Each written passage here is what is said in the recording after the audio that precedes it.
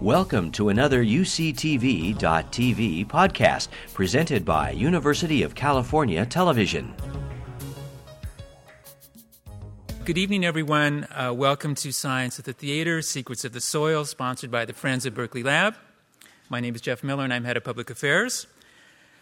One of the many wonderful features of working at the lab is to be surprised, enthralled, and yes, sometimes humbled by an emerging field of science. Tonight's topic is a perfect example. Who would have thought that the story of soil would contain a cast of characters to rival a Tolstoy novel? Indeed, the story is so rich, and the climate and energy ground we have to cover tonight so vast that we needed 5 scientists to even scratch the surface. Leading tonight's team is our moderator, John Harte, who's a professor of ecosystem science at Berkeley, a Guggenheim Fellow, and an author of, 190 scientific publications, including 8 books. One of his books, Consider a Spherical Cow, is a widely used textbook on environmental modeling. John's particular area of research focuses on climate change and biodiversity. Should I say that he's still a very down-to-earth guy? I guess I will. Okay. Before John takes charge of the evening, though, a couple of closing comments. Please note the fire exits. We don't expect any emergencies, but just in case, please make a note. As usual, we follow the scientists' presentations and discussion with a question and answer period. There are microphones here, and for those of you who are upstairs, there are also some on either of the flanks. Please remember to keep your questions specific and short, and we like to move things along. So if you would like to ask a second question, please go back to the end of the line. Lastly, if I may ask, who is here for the first time? Please raise your hands. Very good. Some in the top level, too. Please take time to fill out the response cards, the audience survey cards, and return them to a volunteer at the front when you exit. And with that, I will now introduce John Harte. Please welcome him with a warm round of applause. Thanks very much.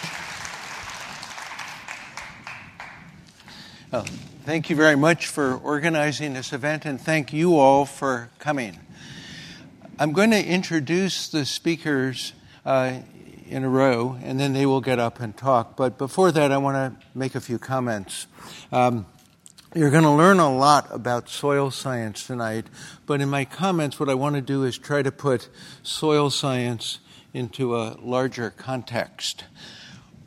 When we look around our planet, from the Arctic tundra to the tropics, from rivers to the sea, from the forest to the desert, we see a myriad of splendid detail, a complex mosaic of soil and water, of living creatures arranged in fascinating patterns on the landscape, and of the chemicals and the climate that both nourish and sustain these creatures and these patterns, and in turn are shaped by them.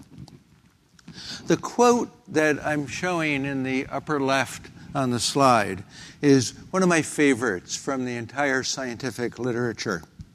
Charles Darwin expresses here his confidence that the intricate details of ecosystems will be shown someday to be governed by laws of nature, by universal theory, just as the phenomena of physics are. And so he states that it's so interesting to contemplate. He calls it an entangled bank, but that could be any ecosystem.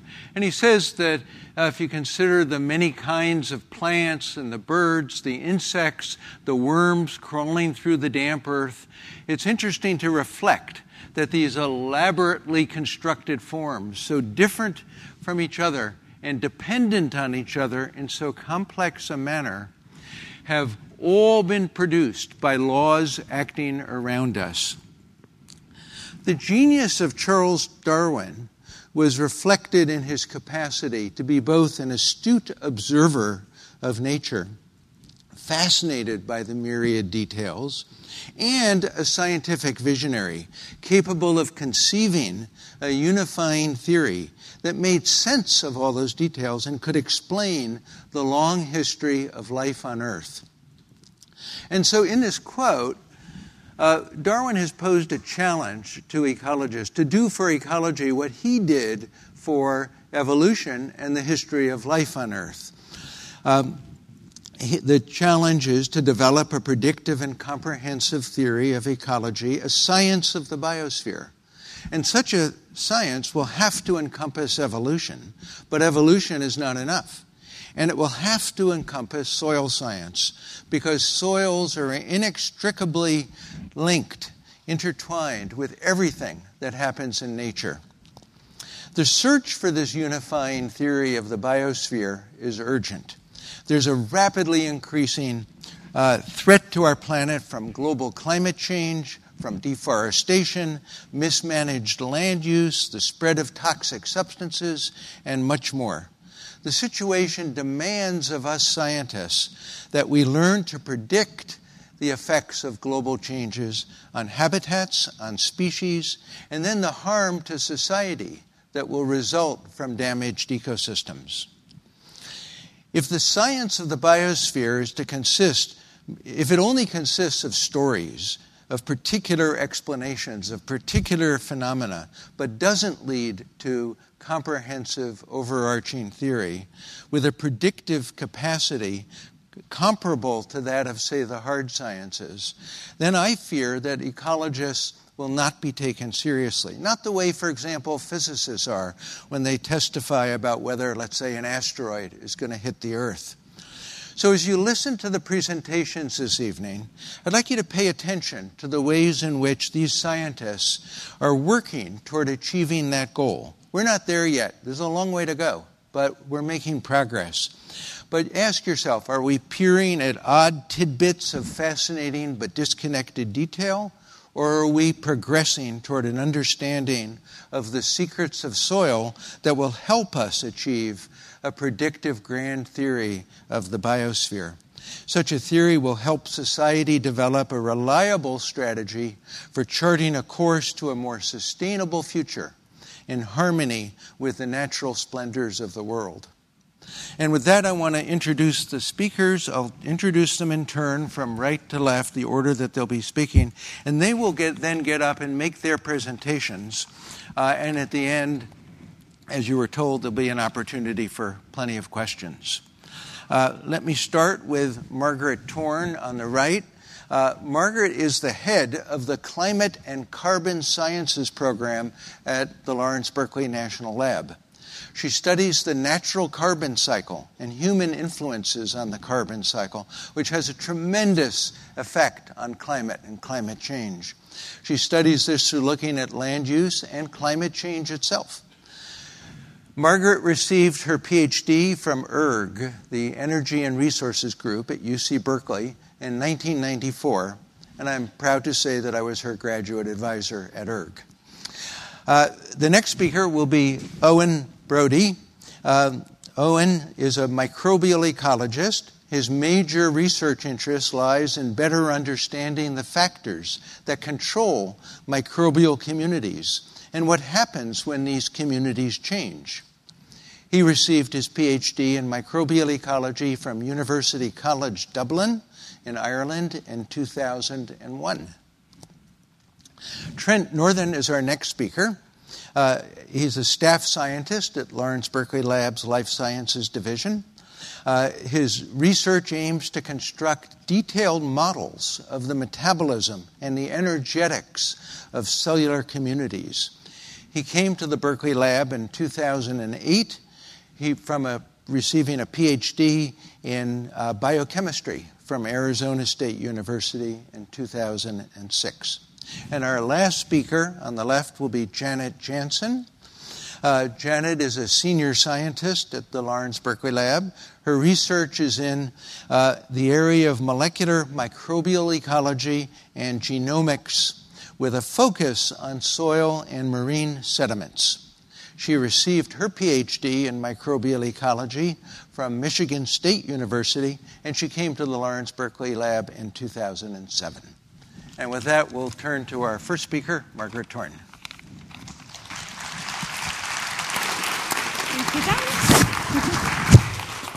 Hello. Okay, let's see. In 1937, President Franklin D. Roosevelt wrote, "The nation that destroys its soil destroys itself." And he wrote those words during the Great Depression, when erosion and loss of topsoil were making the land so infertile that crops were dying in the field and people were starving. Those conditions were immortalized in John Steinbeck's novel, The Grapes of Wrath, and also in the photos of Dorothea Lange and other photographers who documented the devastation. And I have one of those work project photos up on the screen showing a really desolate field that should have had wheat on it. President Roosevelt was thinking about soil as a provider of fertility, for food to eat, for fuel to burn, for fiber for clothes. So he said that as the nation's soils go, so goes the nation. Now, 70 years later, we find soils at the center of a very different environmental crisis. Because it turns out that as the world's soils go, so goes the climate. And in particular, the organic matter in soil has the potential to alter the path of climate change in this century. The pivotal role of soil in Earth's climate is due to its role in the global carbon cycle. So as you know, CO2 is the main anthropogenic greenhouse gas, and plants consume CO2. This is a little hard to see the red, so there's some carbon dioxide molecule. Plants consume CO2, make organic material. This is input to the soil when plants die or shed leaves. And then in the soil, that material is transformed by microorganisms, the bacteria and fungi that live in soil. And the microbes may also decompose that material all the way back to CO2, so creating a carbon cycle. And this process can take CO2 out of the atmosphere if the material is stable in the soil, but it can also pump CO2 back into the atmosphere if decomposition is accelerating. And to give a feel for the magnitude of those flows and those stocks globally, consider that the natural flow of carbon from soil and soil respirations, that's that microbial decomposition, is about 7 times bigger than all anthropogenic activities of emitting CO2, deforestation and fossil fuel consumption and cement manufacturing. And second, to give you a sense of the stocks, I made the soil box and the atmosphere box. Those are to scale. There's about 3 times as much carbon in soil as organic matter as there is in the atmosphere as CO2. So you can tell that even a small change, a transfer of carbon from soil to atmosphere or an acceleration of decomposition would greatly change the amount of CO2 in the atmosphere and thus the amount of climate forcing. So one of the most important things that soil do in terms of climate is just to store carbon that would otherwise be in the atmosphere as a greenhouse gas. So let's look at anthropogenic emissions, and I'm just going to use the last decade as an example. So between fossil fuel combustion and deforestation, humans emitted about 9 billion tons of carbon as CO2. And that's each year. But the amount of CO2 in the atmosphere each year only went up by about half of that. Here it says 47%. The rest of those emissions were actually taken up or removed from the atmosphere through exchanges with terrestrial ecosystems in the ocean. Now, in the ocean, that CO2 forms a weak acid, which can have environmental impacts, and that's a story for another Science in the Theater. But 1/2 of that sink, of that material that didn't stay in the atmosphere, is taken up by plants and is stored in wood and soil. Excuse me. Let's see if I can go back to that. And that's a very valuable service. Because if we think of climate change as the cost of running our economy on fossil fuels, we're actually getting a 50% discount right now. We only have to deal with half the impact of our emissions because of that sink through natural processes. So I just want to take another look at the land sink.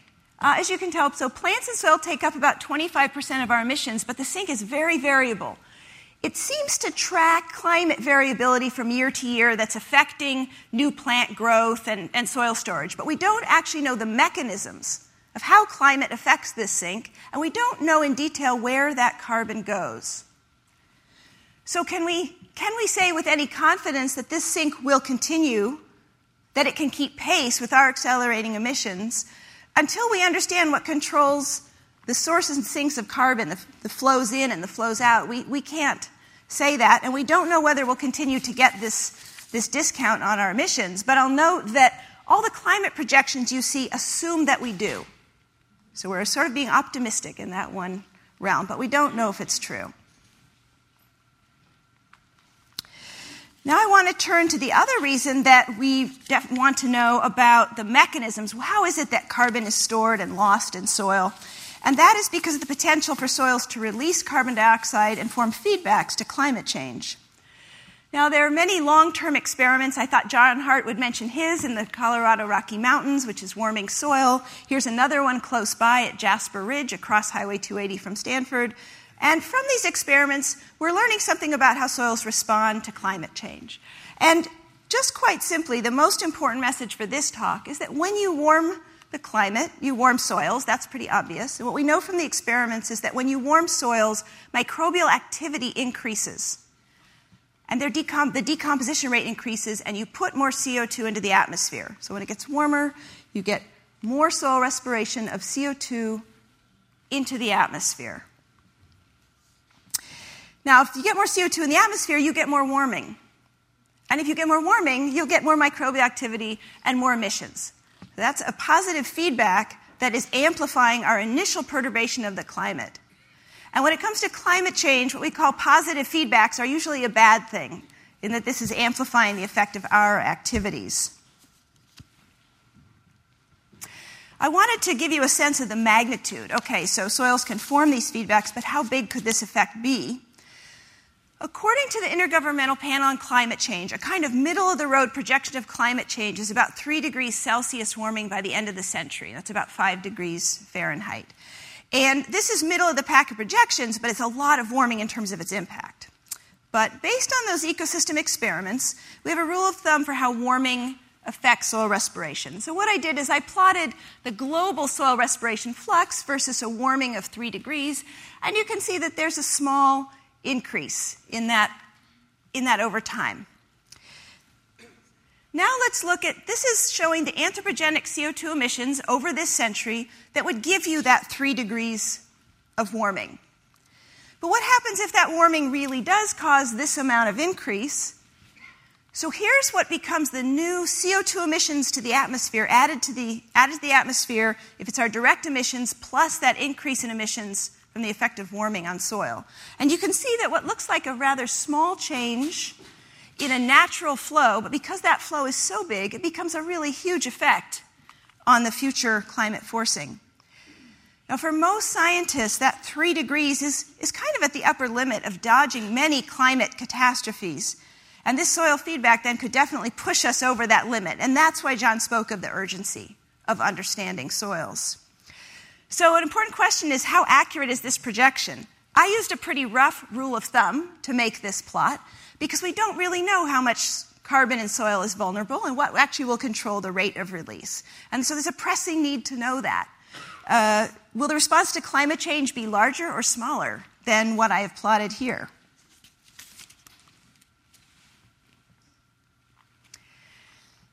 So in the past, our view of what controlled soil carbon was rather simple, and it said that soil carbon was controlled mainly by the chemistry of plant inputs and the recalcitrance of human substances. And you don't need to know about that, in part because what I'm saying now is that we know neither of those things are really that important. And that's in part thanks to research by people at Berkeley Lab. So the question remains, why does some soil organic carbon persist in soils for tens of thousands of years, while in other places or times it only lasts a day before being converted by microbes to CO2? So in my research and in the research of many people at Berkeley Lab, we're trying to investigate that question with fieldwork and lab work and collaborating with scientists all over the world. And we're developing new views of soil carbon cycling that we hope will give us a more accurate picture.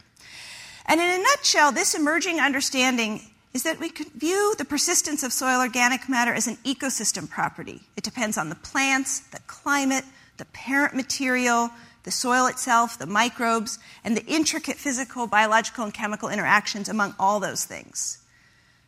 But unfortunately, this more complicated ecosystem view doesn't give us a simple answer to how vulnerable soil carbon is. But it is putting us in a better position to investigate it. And for example, we have a really exciting new project in Alaska coming up, and Janet will talk about her work in Alaska, sites like these. Another thing this new view does is point to the centrality of microbes, the living beings that are actually decomposing the organic matter. All these processes are carried out by microorganisms. And if we knew what they will do, and how they will respond, then we would actually have the answers to our questions. I want to frame the mystery of soils in the words of Leonardo da Vinci, not just a brilliant artist and engineer, but also somewhat of a natural scientist who conducted some pot experiments on soils in the early 1500s. And he wrote, "We know more about the movement of celestial bodies than about the soil underfoot." Now, in 1500, European societies did not know very much about celestial bodies and their movement. So this means they didn't know very much at all about soils. So now we know much more about celestial bodies, and I think there have been many great science in the theater talks about them. But the living soils actually still remain a mystery. And to close, I just wanted to give one comment on that. So here's a photo of celestial bodies, galaxies and so on. And astronomers tell us there are about 100 billion stars in our galaxy. Now, this is a photo not of celestial bodies, but actually of microbes in soil that have been stained with a phosphorescent dye. And on the poster for this event, you saw a handful of soil. And the microbiologists tell us that in a handful of soil, there are about 100 billion cells, or individual microbes. So it's the same amount of stars in the galaxies as there are microbes in just 10 grams of soil.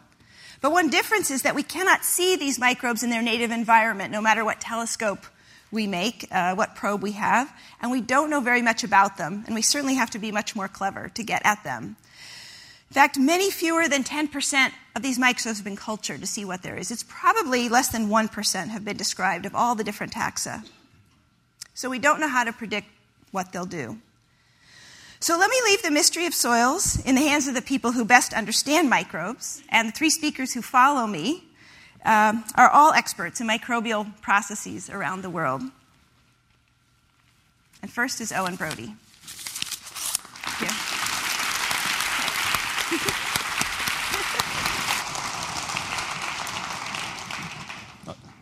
Thanks, Margaret. As John said, I'm a microbial ecologist, and what a microbial ecologist does basically is look at the interactions between microbes, and not just between microbes, but between microbes and their environment. And it's very important to study microbes in their natural environment, and that's what we try to do. What I'm going to talk about today is some of our work in tropical soils. I'm particularly interested in tropical soils because microbes in tropical soils are incredibly important in terms of the carbon cycling. Actually, microbes are important in all soils in terms of carbon cycling. But they have a potential to show a very large feedback to global climate change. Microbes in tropical soils can also potentially hold the key to our energy future, and I'll discuss a little bit about that. So we know tropical soils and tropical forests are incredibly important for biodiversity. About 50% of the Earth's plant and animal diversity are found in tropical regions. But they're also the most important carbon stores annually on Earth. This plot here, if you look at the green areas, this shows plant productivity. And if you look at the tropical regions, plant productivity is maintained consistently throughout the year in the tropical zones, while it varies quite significantly in more temperate and higher latitude regions. What this means is that these regions store more carbon. They're active more frequently during the year, so they store more CO2. And this makes tropical regions the largest carbon sink on Earth. However, climate predictions are predicting significant changes in precipitation. If you look at this map here, the tanned areas show where precipitation is predicted to decrease. And if you noted what I showed in the previous video, that a lot of these decreases are predicted to occur in climate regions, in tropical regions. Now, these regions are historically and have evolved under low variation in rainfall, but now this drought is potentially threatening these regions, and the organisms in these regions are not adapted to variations in rainfall. So this might have significant impacts on the carbon cycle. And the previous slides were models, so these are projections into the future. This shows actual data from 2000 to 2009. And what we can see here, if you can see the red areas, this shows decreases in plant productivity. So decreases in plants, most trees in this case, consuming CO2, pulling CO2 out of the atmosphere and acting as a carbon sink. This is occurring mostly in tropical regions, and this is resulting in a decrease in the magnitude of these sites as a sink. So where does this carbon go? Well, the reason for this carbon leaving the soil is microbial enzymes. And the same way that we use microbial enzymes in our biological detergent to remove ketchup stains or tomato sauce stains of 3-year-olds, this is my son, the microbes in soil take plant litter, leaves, roots, trees, break that down into smaller parts, and those smaller parts so that they consume and gain energy from these compounds. Some of this material goes into soil as organic matter, some of it stays in soil, and some of it is released to the atmosphere as CO2. And the magnitude of that CO2 release is controlled in some part by the microbes, what types of microbes are present, and how they respond to changes in climate, such as changes in rainfall or changes in temperature. And we're very interested in understanding these processes from a microbial point of view. So we partnered with Wendy Silver and Tana Wood from UC Berkeley to see how microbes might change in response to a drought effect in a tropical forest soil. Wendy and Tana simulated a drought effect in this forest in Puerto Rico. And the reason we're working at this site in Puerto Rico is that there was a 10-year study looking at rates of plant litter decomposition across 28 different sites. And it was discovered that this site in Puerto Rico had one of the highest rates of plant decomposition of all of these sites that were studied. Another reason that we're interested in this site is that it's teeming with microbes. And Margaret mentioned there were 100 billion microbes in a handful of soil. At this site here, we find 100 billion microbes in 1 gram of soil. And that's about 100 to 1,000 times more bacteria in a gram of soil than you'll find in any fertile soil. So my group, Nick Bauskull and also with Kristen DeAngelis and Julian Fortney, went to Puerto Rico and worked along with Wendy and her group. So how do you study this range of diversity and an enormous amount of microbes in soil? Well, as Margaret mentioned, we can't use satellites, and microscopes are probably about the right scale to visualize microorganisms. But the problem is when you look at microorganisms under the microscope, this is pretty much the range of shapes and sizes that you see. So we have millions of types of microbes, but a very limited range of shapes. And what makes this problem all the more challenging, as Margaret said, we can only grow a small fraction of these organisms in the lab, so it makes it very difficult to study these. Well, thankfully, in the late 70s and early 80s, Carl Woese and his colleagues, they determined that you could classify and identify most of life on Earth by comparing the DNA sequence of a few common genes. If you look at this box here, this is the metazones, that's where we are, and all animals. Land plants are here, and the rest of this diversity is microbial. So you can see microbial diversity dominates the planet. We tend to think that we're in control of things, but we're not really. In the early 90s, the Department of Energy initiated the Human Genome Project. And this was a multinational effort. Many billions of dollars went into this and culminated in the sequence of the human genome, which is 3 billion bases after about 10 years of work. This also spawned a new industry and new technologies. And now with the evolution of these technologies, we can now sequence the soil genome, or the genome of all the organisms in soil. That's about 300 times the size of the human genome. So the technology to enable this and the development of this technology has outpaced Moore's law, and it's been pretty outstanding. So we now have tools to be able to understand soil microbial communities, to be able to identify them, and to be able to at least have some insight into what role these microbes perform without needing to cultivate them in the laboratory. So we went to Puerto Rico with Wendy Silver. They constructed these rainout shelters. And these are effectively perspex screens that deflect some of the rainfall. So we're simulating a drought effect here, reducing the rainfall or the throughfall by about 40%. We take some soil samples at various depths in soil, and then we perform some experiments. Some low-tech, using canning jars for incubations. Some high-tech, sequencing the DNA of the microbes in the soil, measuring enzyme activities, and various parts and components of the carbon cycle. This generates enormous amounts of data. So we use the computing resources up the hill at Berkeley Lab and also at the Joint Genome Institute. So what have we found? This is an ongoing project, so I'll give you some examples of what we've found so far. In a half gram of soil, we detected more than 4,200 different types of bacteria, and that's a very conservative estimate. With rainfall exclusion, we lost about 15% of that bacterial diversity. But even with this loss of bacterial diversity, we could see that certain groups of organisms increased. And these are actinobacteria. Some of you may have heard of these. If not, you've all smelt them. These are the organisms that give soil the earthy smell, particularly pronounced after a rainfall event. They also produce a lot of antibiotics, but they're major players in soil carbon decomposition. So their increase is potentially very significant. We also identified that the enzymes that degrade plant polymers increased in activity following drought. And some of our work with Trent has shown that the soluble carbon compounds in soil, this is the product of microbial degradation, are very different following drought compared to controlled conditions. So together this is telling us that the microbial communities have changed, the carbon cycle has changed. And this work is ongoing, we're following this up, and we'd like to see how long it takes for these microbes to return to the conditions before this drought event, and how long does it take the carbon cycle to reset. Working in places like this also allows us to develop a fundamental understanding of how microbes work. And we would like to be able to take that information not only to understand how microbes affect the carbon cycle, but use those microbes to engineer processes to maybe curb some of the effects of climate change.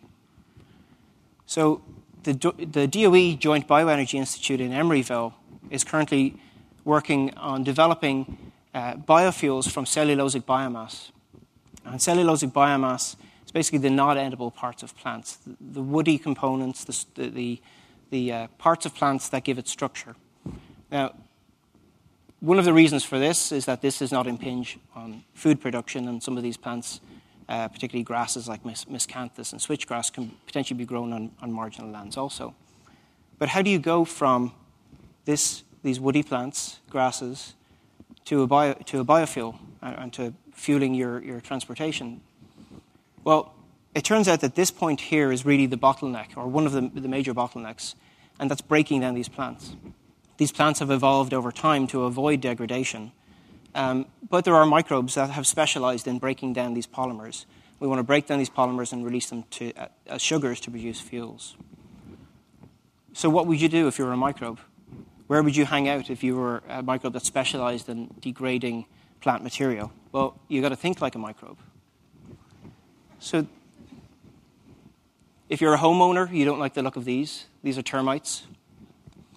But if you're a microbe that specializes in degrading plant materials, this is one of the places to be. Also, the rumen of a cow, we know that these are extremely efficient at degrading plant materials, and they make a biofuel. It's methane. If we could harness some of that activity, that would be very useful.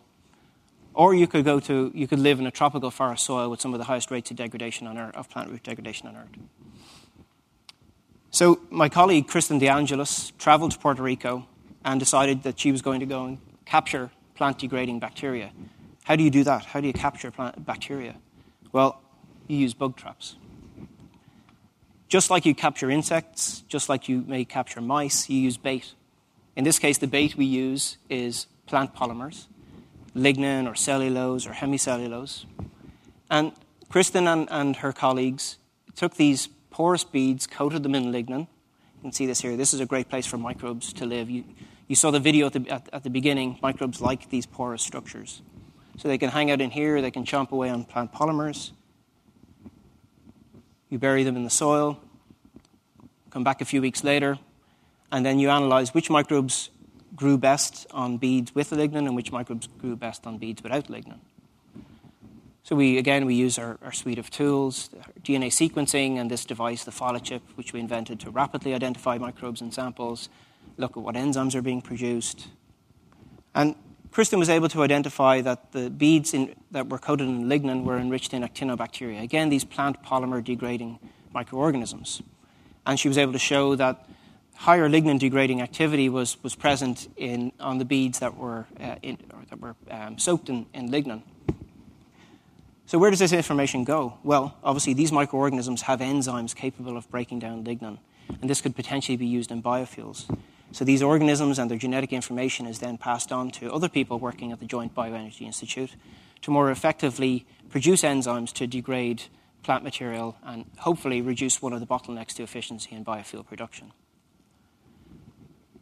So what I hope you can see is that it's important to understand microbes in their natural systems. These microbes have evolved in nature, and nature has allowed these microbes to become specialists in particular functions.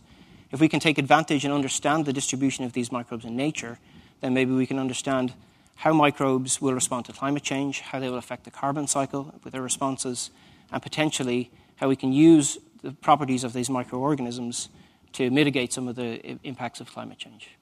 Thanks.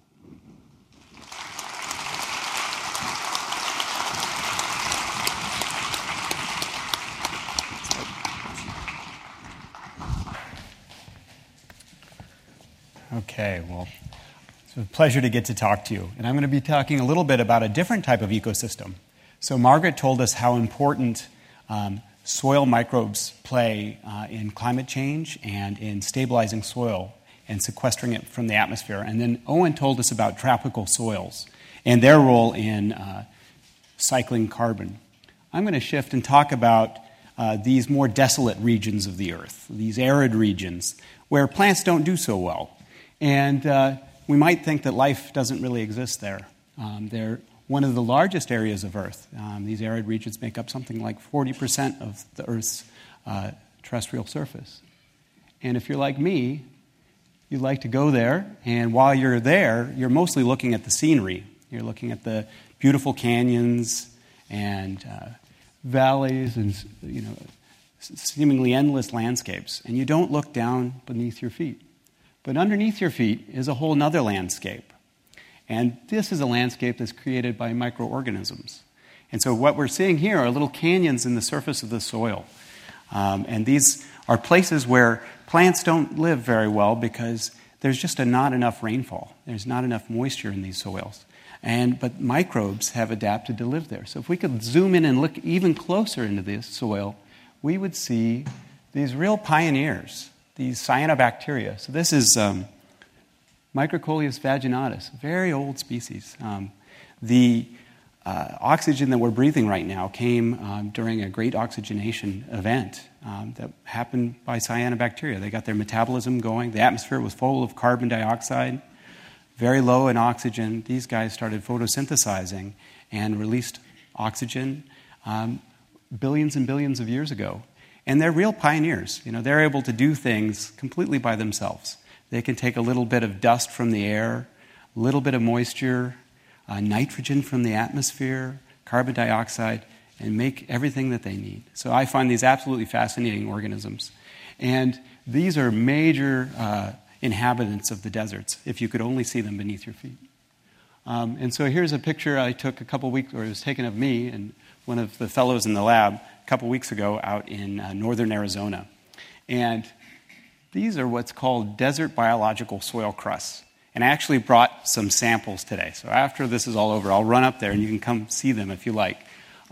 These can cover up to 70% of the total surface in, like for example, in the Colorado Plateau, in Arizona and Utah. But they're not plants. These are actually photosynthetic microbes. So they're absorbing the light from the sun, taking whatever moisture they can come by, a little bit of nutrients from the dust, and they're photosynthesizing. And they have their productivity as if you had spread a leaf across the whole desert. So they're very important in these ecosystems. And they've been around for a long time. The oldest fossil records, or some of the oldest fossils, are stromatolites, which are these sort of filamentous cyanobacteria binding to soil particles that are as old as 3.5 billion years old. So in comparison, vascular plants have been around for about 0.4 billion years. So we might speculate that there was a long period of time when these crusts ruled the world, and plants had to figure out a way to get up above the crust.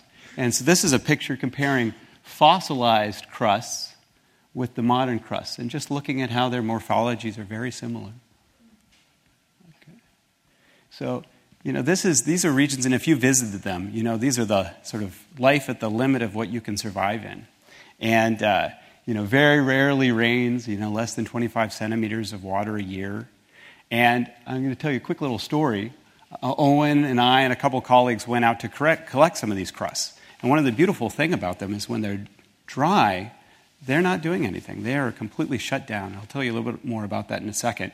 And so if you collect them when they're dry, you can bring them back to the laboratory and you can wake them up. And basically, no time has passed for those guys as long as they're dry. And so we go out to the desert to collect these samples. And what happens? As it rains. And so here we are, madly trying to collect our samples before the rain comes. And, it was off in the distance, and we kind of heard some thunder, and we said, there's no way that rain cloud is going to come towards us. And sure enough, it keeps moving closer and closer. But we managed to get everything packed up, and then, pretty soon it dries out. And so how would you live if most of the time you're dry? Metabolism does not happen when there's no water. We need the water for the metabolism. And so these crusts are comprised of these organisms that can kind of turn their metabolism, turn their living, active life on and off, just as a function of whenever they're wet. And there's many organisms that can turn on and off, but it's some sort of developmental process, like making a seed or something like that. And that takes a long time. These guys may be wet for a couple hours or a day, and then all of a sudden they dry out and they have to stop. So that's a very amazing capability. I'm going to show you a little video of these guys waking up right here in this panel. So this is dry sand. I don't know if we could dim the lights a little bit. You might see it better. There you go. You can see a little oxygen starting to come up here. Yeah. And these guys, they live underneath the sand, and as soon as you wet them, they, even though they're microbes, have the ability to move up onto the surface. And so you'll see it start getting greener and greener as they move along. And so this is one of their adaptations, is that they hide underneath the sand so they can use the sand as sunscreen to protect them from the UV damage. And then as soon as they get moistened, they slide back up onto the top of the surface. And this phenomena of being able to stopping metabolism was first observed by the original microbiologist, Leeuwenhoek. So he found these things in his rain gutter he called animalcules. And he'd take the dirt out and he'd put it underneath, one of the first microscopes, and he'd look at it. And when he would wet the dirt, all of a sudden these little things would come to life. Was this spontaneous generation? Was this life happening, coming from nowhere?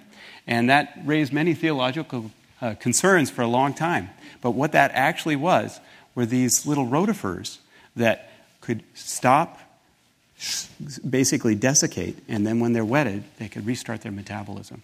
So that's, and when we think of metabolism, that is thousands of reactions. So one of my particular interests in studying these desert crusts is how do organisms basically turn off? Our lives, we live it as a continuum. You're born and you live all the way through. But what would it be like if, one day it rains and you're on and you're living your life, and then the next day it dries out, and then you don't know what it's going to be like the next time you wake up. Is it going to be the winter? Is it going to be dark? Is it going to be incredibly hot? And so these organisms have to be prepared for anything. Okay. So these crusts stabilize the soil. The reason why they're called crusts is that they're very firm. So this is what a piece of crust looks like. And this is an actual result of the microbes themselves. So this is that Microcoleus vaginatus I showed you. And it's all these little beautiful little necklaces of cells that wrap themselves in this sponge, an exopolysaccharide that can hold that moisture longer, right? So keep them wet a little bit longer. But this polysaccharide also sticks to the soil particles. So you can see it's all wrapped around the soil. And it holds the soil together. And I was just talking to a scientist in Washington last week, and I told him I'm interested in Microcoleus vaginatus. And he said, "You mean the organism that's holding down the West?" Because these crusts are what really stabilize the soil. And as Owen mentioned, climate change is a real concern in these arid regions because these are already regions that have very low rainfall. These are organisms kind of at the brink. And as you change the seasonality, when it rains, how frequently it rains, what's going to happen to these crusts? And we've already seen some things that are kind of like these the huge sandstorm in Phoenix.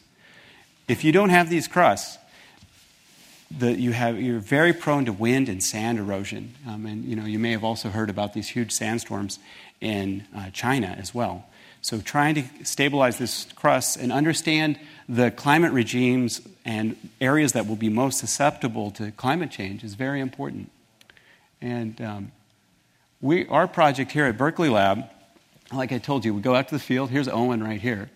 Collect these samples, and then we bring them back into the laboratory, and we can subject them to different climate, wetting cycles, daylight cycles, temperatures, and study their metabolism in great detail. So here we can measure their respiration, we can measure their metabolism, and understand how do they accumulate carbon? Are there good periods, and then under what conditions do they start losing carbon into the atmosphere and maybe start to break down? And through this kind of study, we can develop a mechanistic understanding, so we could predict and have models that could predict how climate change will affect different ecosystems, different desert crust ecosystems. And I wanted to close with this picture here. Here's Israel, here's Egypt, and there's this sort of bizarre line right here, and that's the border. Any guesses from the audience as to what's the difference between these two areas here? Why is Egypt white and Israel is this dark color? They're both deserts. Goats. Very good. Yes, they graze over on this side. So these crusts are very robust in many ways, but they're not strong against being crushed. If you step on them, they turn to dust and they blow away. And they take hundreds of years to regrow. So being able to predict conditions where they may be sensitive or not is very important, so that we can change our land use practices and keep that soil, that carbon in the ground. So thank you very much.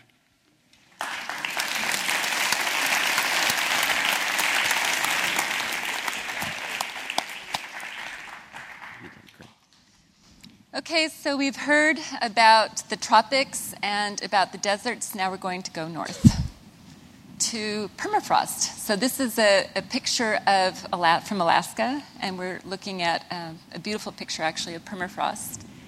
And permafrost is permanently frozen soil. So it's soil that's been frozen for thousands of years. And you can see here this dark purple region is the region in the northern hemisphere that is currently contained or underlain by permafrost soil.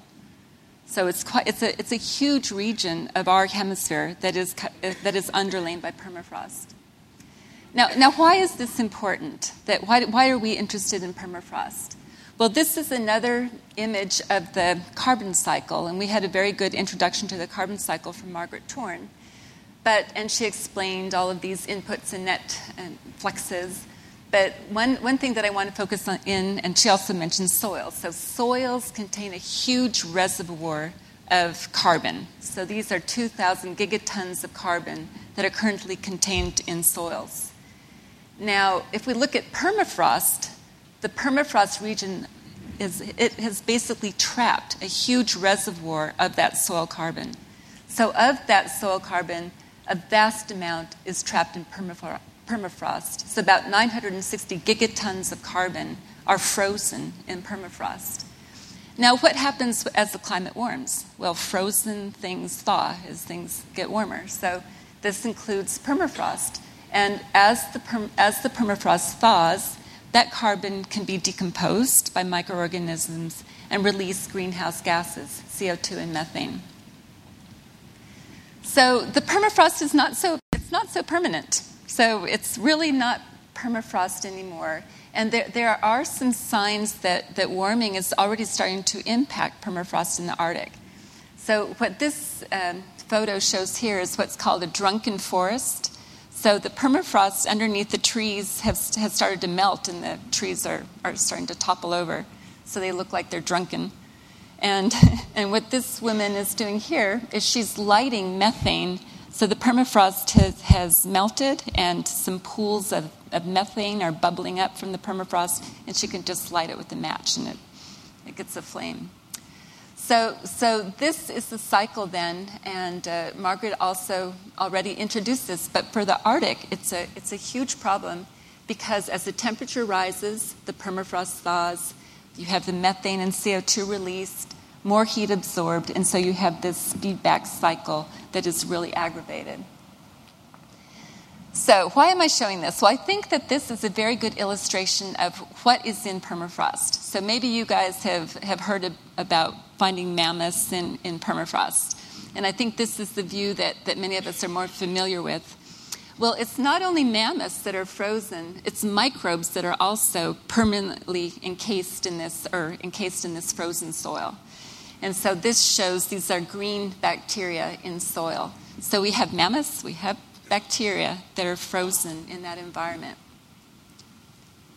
So what are they doing there? Well, as the permafrost starts to thaw, there's a lot of organic carbon that is frozen and stored there, but it becomes available to these microorganisms that are there. They wake up, so it's similar to the situation we had in the desert crust. These organisms, they're dormant, but as soon as it becomes possible for them to become more active, they can use that carbon and start to decompose it, and in the process release these greenhouse gases, CO2 and methane. So what we've done at Berkeley Lab is look at several different sites in Alaska, and these are some of the areas we've looked at in central Alaska, and they were chosen because they represent different kinds of permafrost. They mainly vary with the kind of plant material overlying or the amount of organic matter that is in the soil. And we have collaboration with the USGS, and so these collaborators go out and they take frozen cores of permafrost, and so we want to have it frozen and intact and transported to the laboratory. And then once it's in the laboratory, this is one of my postdocs, and she might even be here somewhere. This is Jenny Holtman. But what we want to do is ensure that our samples are not contaminated. So when they drill, we can maybe get a little contamination from the drill.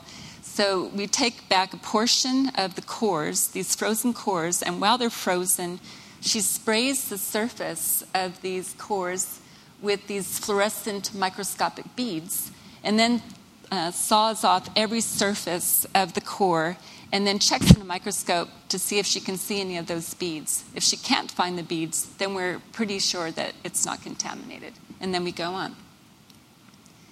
So this is the sort of tools that we're using, and many of us are using these tools. This is something the Berkeley Lab is kind of famous for, and it's called an omics pipeline. So we molecular microbial ecologists like to call things omics. And so you have genomics, proteomics, metabolomics, and I think this is nicely illustrated in this pipeline here. And depending on the omics tool that you're looking at, you get different kinds of information. So for example, if you're looking at the microbiome or microbiomics, you get information about the community composition, so which microorganisms are there. If we then go to the next step in the pipeline, this is metagenomics. Metagenomics is a tool that you use to sequence all the DNA. So you get your sample, extract DNA, and sequence it. And this is a protocol that Eoin was mentioning. This is called metagenomics, and that's nice because we get information not only about who's there, but what they're doing. You get their functional genes as well. However, that does not inform about whether the organisms are active. If we want to know whether these organisms are active, we can extract the RNA and sequence what we call the metatranscriptome, and this informs us about which genes are expressed, or the protein, that's the proteome, or metabolites, and this is Trent's specialty, to get information about metabolites. So this is just an example of some of our metagenomics studies, and each of these represents a gene, different kinds of genes, and these are different samples. And this would be a core.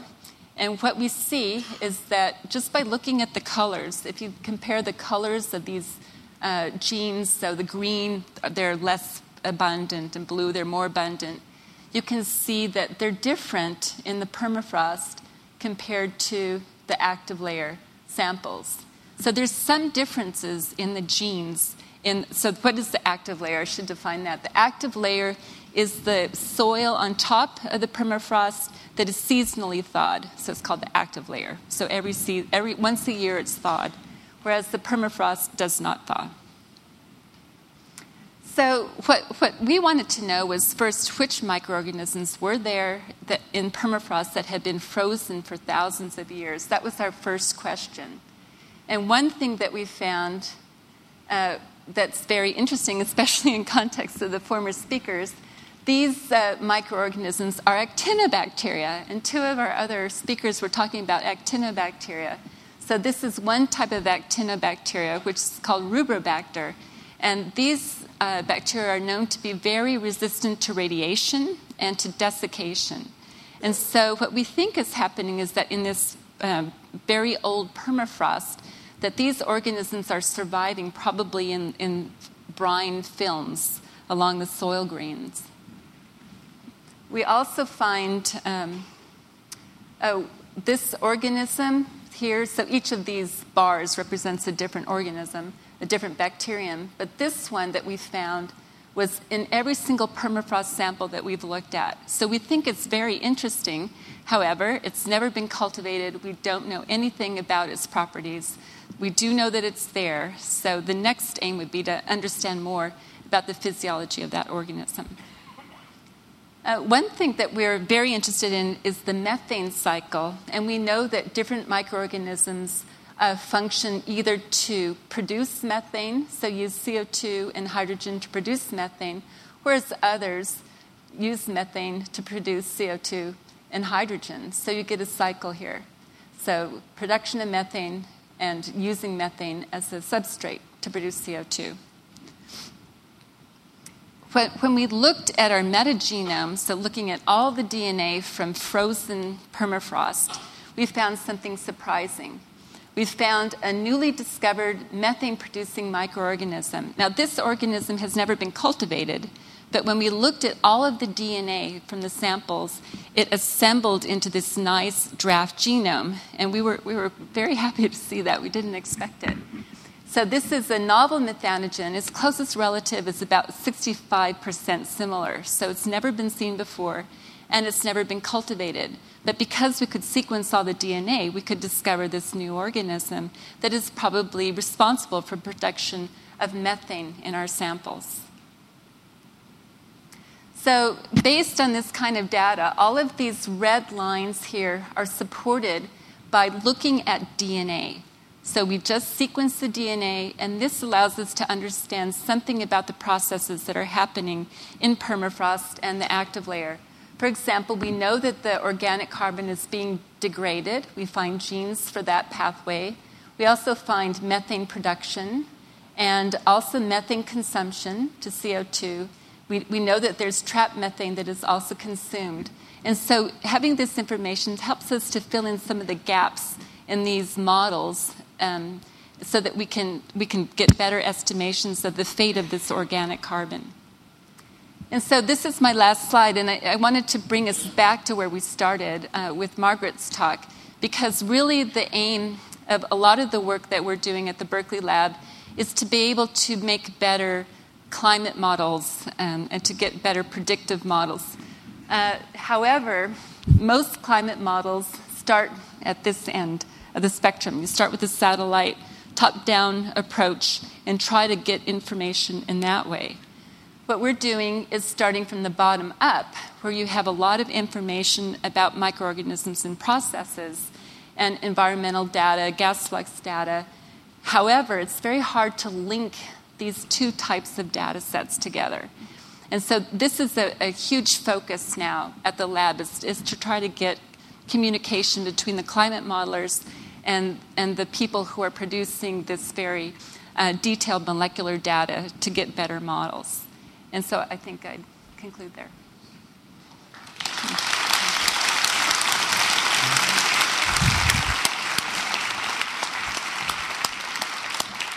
Okay, I hope you'll all stay if you can, because we're going to have a question period. Okay, a question here. I guess what I'm saying is I'm hoping that you are soon going to be able to drive that golden spike between the bottom-up and the top-down railroads, because every time I listen to statistics like 79% of the population in the U.S. used to believe in climate change, and now only 59% does, I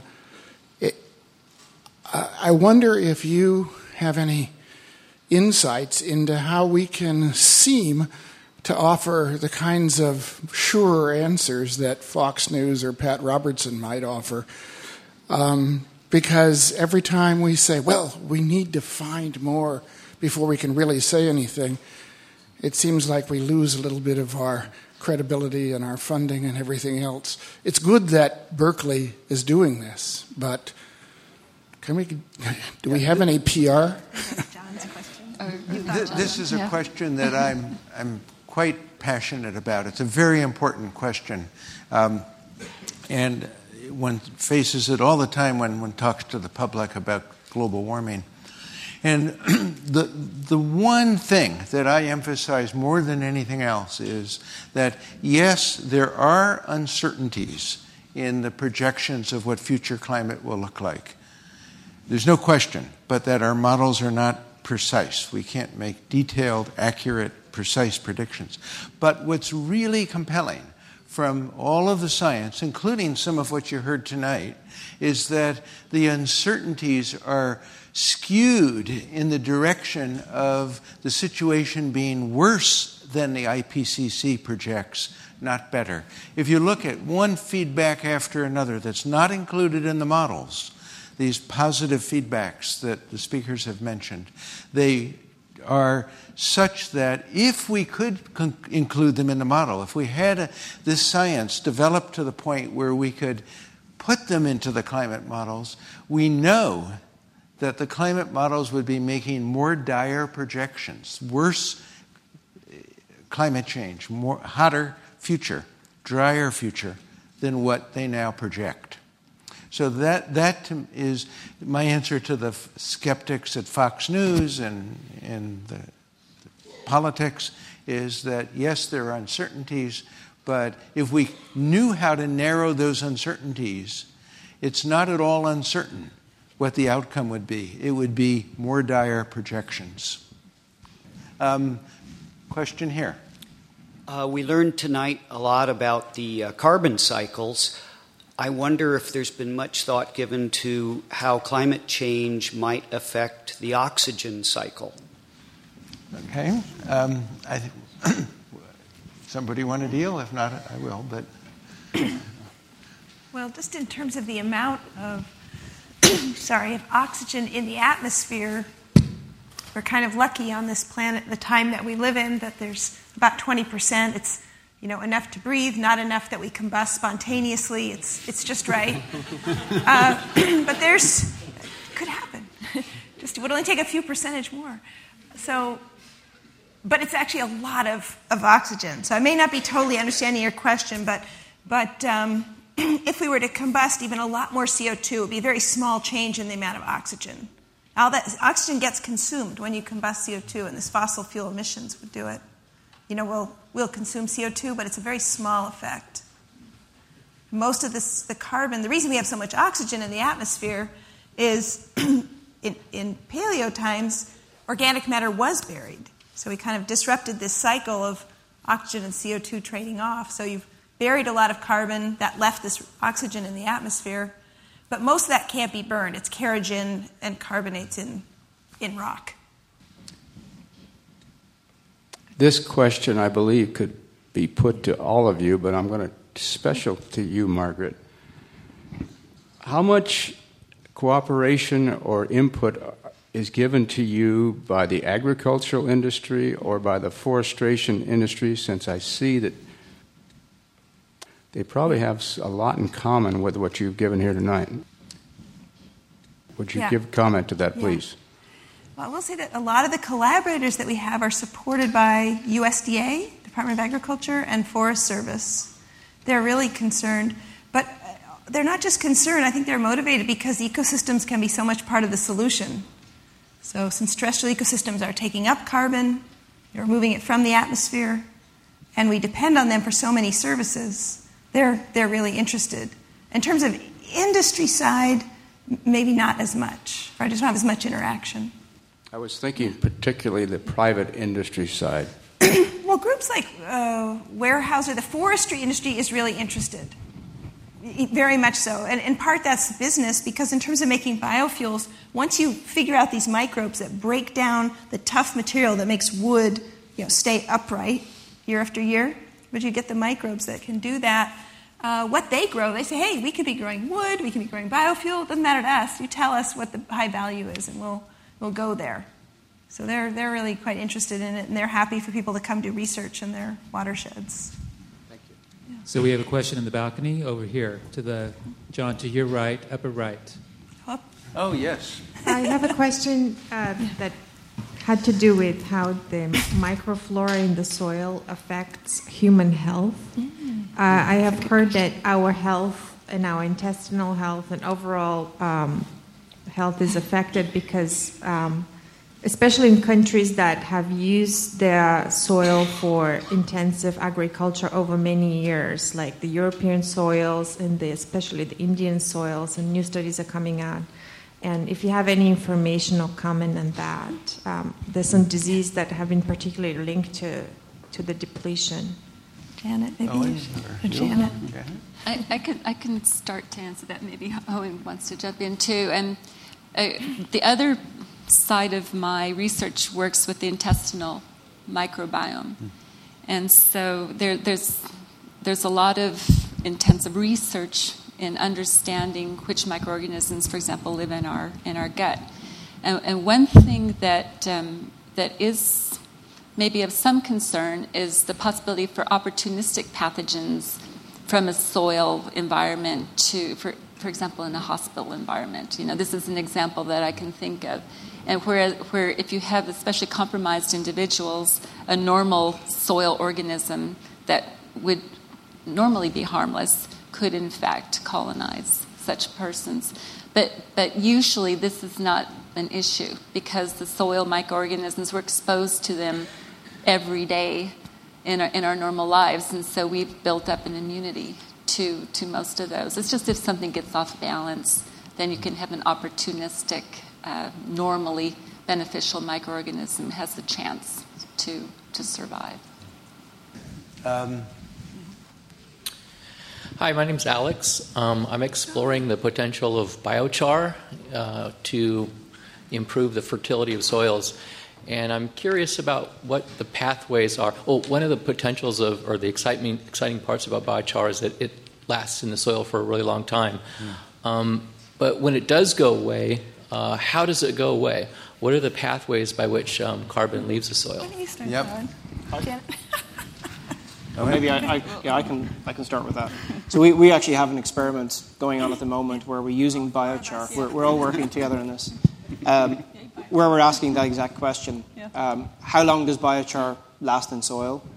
What are the rates of decomposition of biochar in different types of soils, including this tropical soil with the high rates of decomposition and some grasslands from Northern California? And permafrost. And permafrost, an active layer in other regions.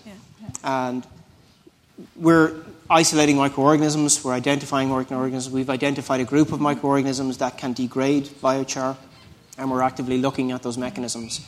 We don't know what mechanisms they're using right now, but they're likely the very similar mechanisms that microbes use to degrade structural components of plants, which is what biochar is. It's more aromatic, but the same enzymes, the same oxidative enzymes that the organisms use to break down lignin would likely be used to degrade biochar. And some of what we're seeing, those same organisms, for example, the actinobacteria that we're seeing degrading plant litter, seem to be also involved in degrading biochar. So we can answer some of your question right now, but this is ongoing work. Up here.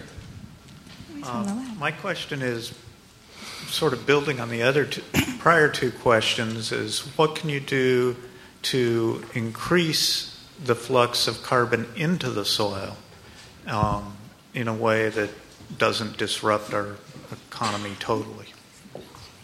Are you thinking about agricultural practices or more generally? I'm thinking, it's a general question. You're very general. Agriculture is obvious, but there might be other ones as well. Okay.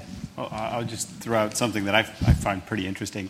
In China, they have huge problems with erosion. And now when they're building new highways, they're exploring the possibility of making artificial crusts, biological soil crusts along the side of the roads. And so it's a very active area of research in China, how you can stabilize soils. Like here, we tend to plant grasses and things like that along our highways. But in these very arid regions, like much of China, the Gobi Desert, places like this, those grasses won't grow. And so they're experimenting with how you can make stable mixtures of microorganisms that you can spray on the side of the road and water them for a couple months and stabilize and they let these pioneers go. And so you culture these in big vats in the lab and then spray them they from the spray truck them on the truck roadside. on the road. And so that's something that's carbon that was, in the atmosphere, and as these guys grow, it goes into the soil. So I think it's a, huge opportunity for us. And not only that, but you prevent these dust storms, which is why they're doing it. I mean, if you've ever driven in a dust storm, you don't know what to do because if you can't see what's in front of you, but you're pretty sure there's somebody behind you. So you don't want to accelerate, but you don't want to hit your brakes. And so it's a dangerous situation. And also we talked about with the asthma. Yeah. I was at a conference and they said crust is dust. So when it gets trampled, it turns to dust, and that's what we're breathing in these. Trampled or when off-road vehicles destroy the crust in the desert, which is a huge problem. Probably not in China. Probably, probably more hurting. Yeah. Let's see. Over here. There have been a lot of soils on the planet that have been badly degraded.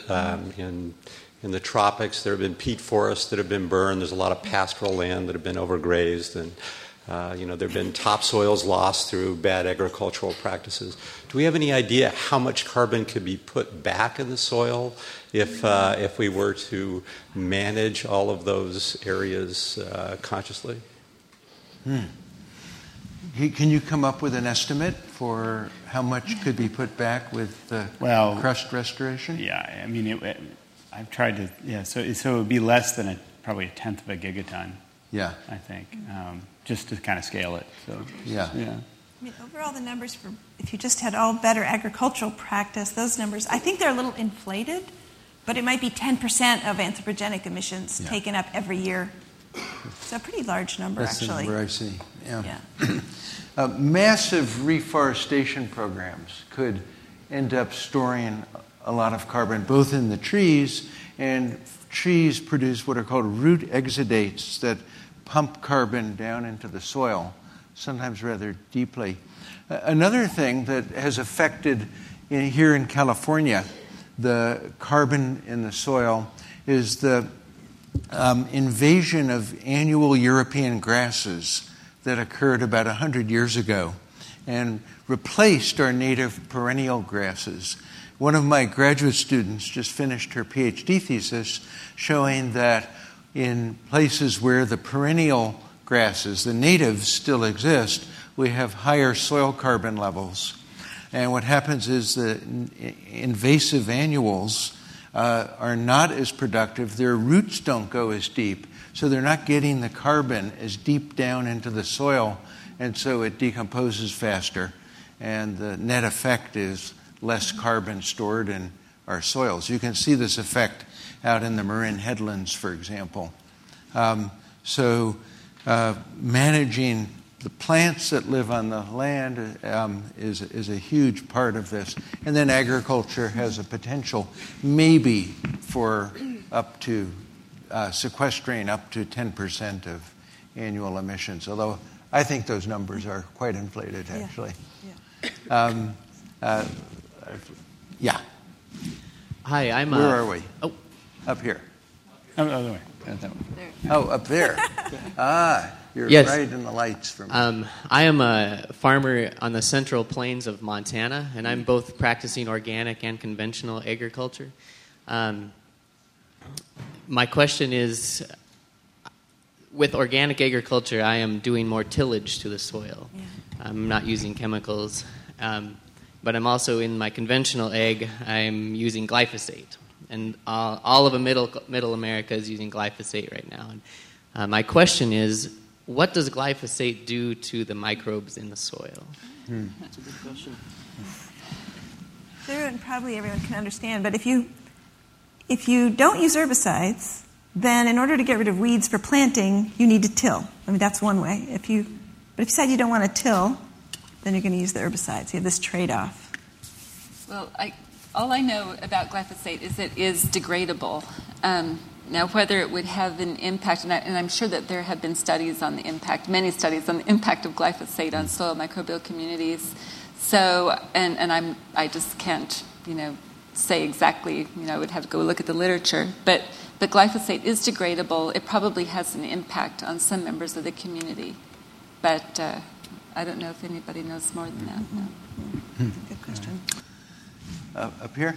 That kind of leads to my question, too, is that trying to think about how to explain this to a kid. And it sounded like in the desert, when you showed the pictures of the desert and it getting damp and basically things coming from cowering beneath the ultraviolet protection of the sand and then surfacing and I guess growing or are there like biomes below us, and are they identified? Are there habitats? And is the desert a very, very narrow habitat? And is the tropics a very, very thick habitat? And if so, how deep is this activity going? That's a great question. Well, I'll start off with the first couple millimeters.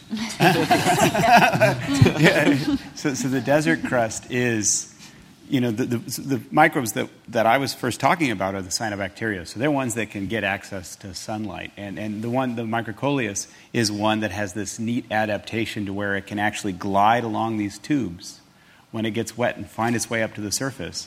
And then when it's drying out, it scurries back down underneath the sand. There's other cyanobacteria that are absolutely at the top surface. And they survive by producing lots of sunscreen. Yeah. So they're black. So those pictures that I was showing of the dark crust, those were just loaded with all of these sunscreen pigments. But as you go deeper down, you start getting below where the light is. So you can imagine diving into the ocean as kind of like you're diving down into the soil. There's no light, and that's where the heterotrophs are existing. And they're living off of what is excreted by the cyanobacteria. So you're right, it's a whole little ecosystem. But this ecosystem may just be the top couple millimeters. Right. Go deeper. As you go a little bit deeper, microbes like to follow plant roots, and that's their source of carbon for the most part, or it's a source of freely available carbon. So the further the rooting structure goes down in the soil of plants, the microbes will follow that. And the microbes in the area around the plant root, that's called the rhizosphere, there's roughly about 10 times more microbes there. They're more active. Biogeochemical cycling is much more active near the plant roots. So to some extent, that the depth that microbes go is really related to where the resources are in soil. But we've studied microbes at 3 kilometers below the surface of the Earth. And there are self-contained ecosystems down there that are independent of photosynthetic energy. So we have pretty much microbes from the mantle to trench crust. Wow. Yeah. Okay. Hi, I was wondering if you know of any work on how increasing temperatures might affect abiotic chemical reaction kinetics, which could possibly change accessibility of carbon to microbes for degradation. You're all looking at Well, there's been a lot of really good work on how higher temperatures will affect abiotic chemistry in the atmosphere. Smog formation, for example, and the rest of the chemistry that affects air pollution levels. And the calculations that have been done show that higher temperatures, of course, speed up reaction rates. That's a very general principle in chemistry. And the trend is going to be that the pollution levels are going to go up under higher temperatures in the air. But you're asking about soil chemistry and water chemistry, I presume. The temperature increase in the ocean is also speeding up certain chemical reactions. And one of the things that's a non-biological effect of higher ocean temperatures is that there's more carbon outgassing to the atmosphere. As ocean waters warm, they can hold less carbon dioxide. Just like a warm beer goes flat. If you take a cold beer out of the refrigerator and then leave the glass for an hour, it'll have less carbon dioxide. The flattening of the ocean is going to increase the amounts of carbon dioxide in the atmosphere. It's another one of these positive feedback effects that could be very important in the future. But for soil chemistry, I'm going to leave it to you guys. So we conferred. So There are a lot of important abiotic reactions, like organic material coating a mineral surface or aggregates forming, and it makes it very hard for microbes to get at the material. It's one of the reasons carbon persists for so long. But in our deep study, while you were asking your question, we don't know if there's very much research on it. I think it would be a great topic. Right, yeah, that's exactly what I was asking. Thank you. we do have a colleague. Question up there? That's your dissertation? Yeah, I just had a quick question. I guess this is more directed toward Janet. On one of your slides, you showed a nice cycle of methane in permafrost, how methane is being produced and consumed. And I just wanted you to talk about what kind of feedbacks would higher temperatures have on that cycle. Oh, you asked the perfect question. Yeah. we just had a paper accepted today in Nature that addresses exactly that question. So if you take frozen permafrost and you heat it and it starts to thaw, what we saw in our experiments was that we saw a burst of methane initially. But we did our experiments in closed systems, and so we saw also consumption of the methane after a little bit longer incubation. So we had a little methane cycle in our system here, and we identified actually that graph I showed of that methanogen that produced the methane. We identified that, but also the bacteria that were responsible for consumption of the methane. And so in this example, heating can cause both a release of methane, and if the environmental conditions are just right, you can have some of it mitigated and consumed by methane-consuming bacteria. Thank you. Hi, my name is Vincent, and I wanted to say thanks. I'm not a scientist, and so I appreciate you, what you said in the beginning, kind of building a bigger sense of ecology to understand some of these topics. I guess for me, it's been really interesting to hear about these marginal spaces as the places where this carbon is being sequestered. And I guess I've never thought about the crust I've walked on in the desert before, or how the permafrost really is counting for a lot. And I guess it's been partially answered, but like the question about farming, like how much is the agriculture that people do play up as a part of this? Because it sounds like the permafrost is soaking up quite a bit of it, and we are doing all this work out there, but it sounds like the net effect of all that agriculture that we do is relatively low. And I was interested to know, as kind of a piece of the pie, Yep. what is our activity? I'll let them speak to agriculture, but I just want to say in response that the overwhelming cause of global warming is fossil fuel burning. Mm-hmm. And if we don't cut back on coal consumption and oil consumption and natural gas consumption, mm-hmm. We're not going to solve the problem, no matter what we do in the agricultural sphere. Yeah. But agriculture is very important, and it itself is a contributor, because a lot of fossil fuel consumption goes into food production. So you're absolutely right about that. But when you look globally at the scope of the problem, mm-hmm. It's fossil fuels is where it's at, and where we have to make big changes. I had another small question. I wanted to know if anybody had any idea about genetically modified organisms, and if they were creating unique situations or unique, mm-hmm. microbiotic life. Thank you. My PhD thesis in the mid-'80s was to develop a method to detect genetically modified microorganisms in the environment. This is when the industries really thought that there was going to be a lot of release of genetically modified organisms into the environment. However, since then, this has not been the case, and this is largely, microbes, because of the regulations, the regulatory restrictions, especially in Europe.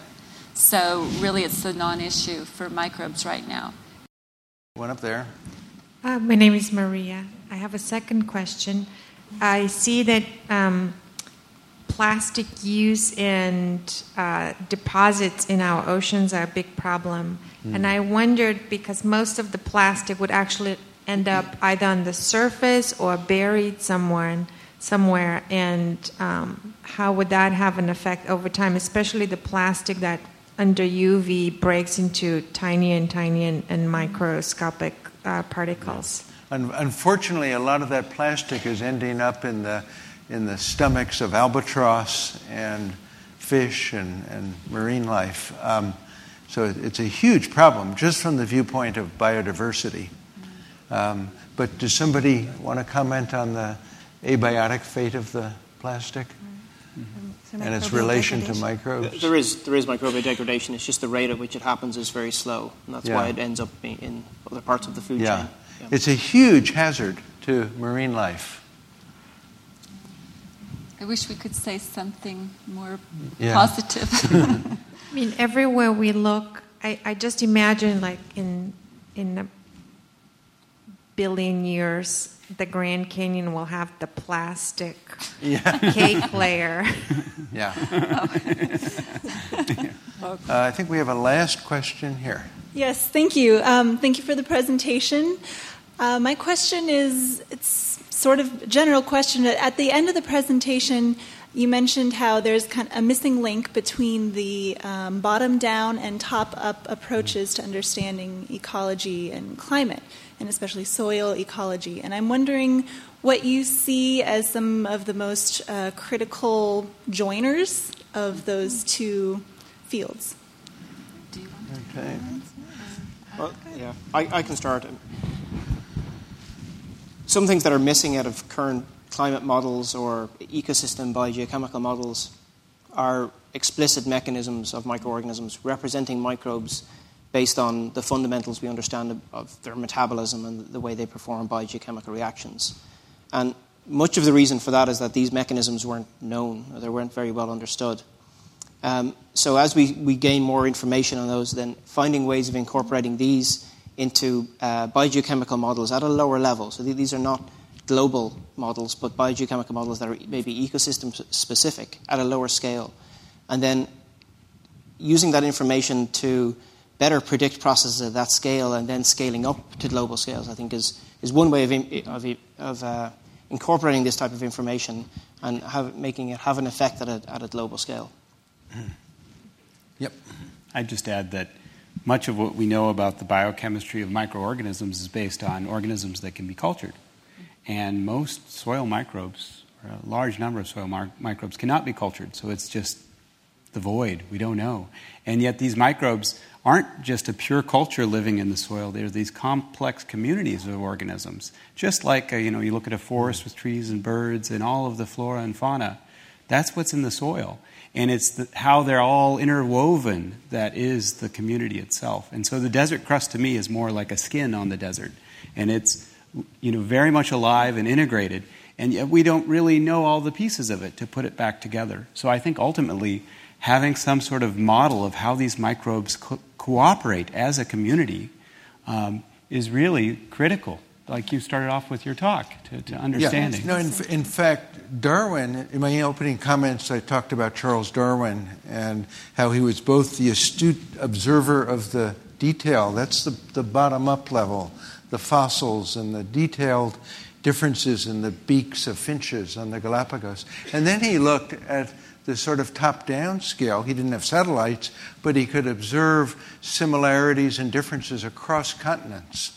And these two scales came together and in his mind led to the creation of the theory of evolution. And I think that's I want to come back to my opening comments. I think that's the need, and what we're seeing here are pieces of this story beginning to be put together. But we're a long way still, I think, from putting the top down and the bottom up together into a coherent, grand, unified theory of the biosphere.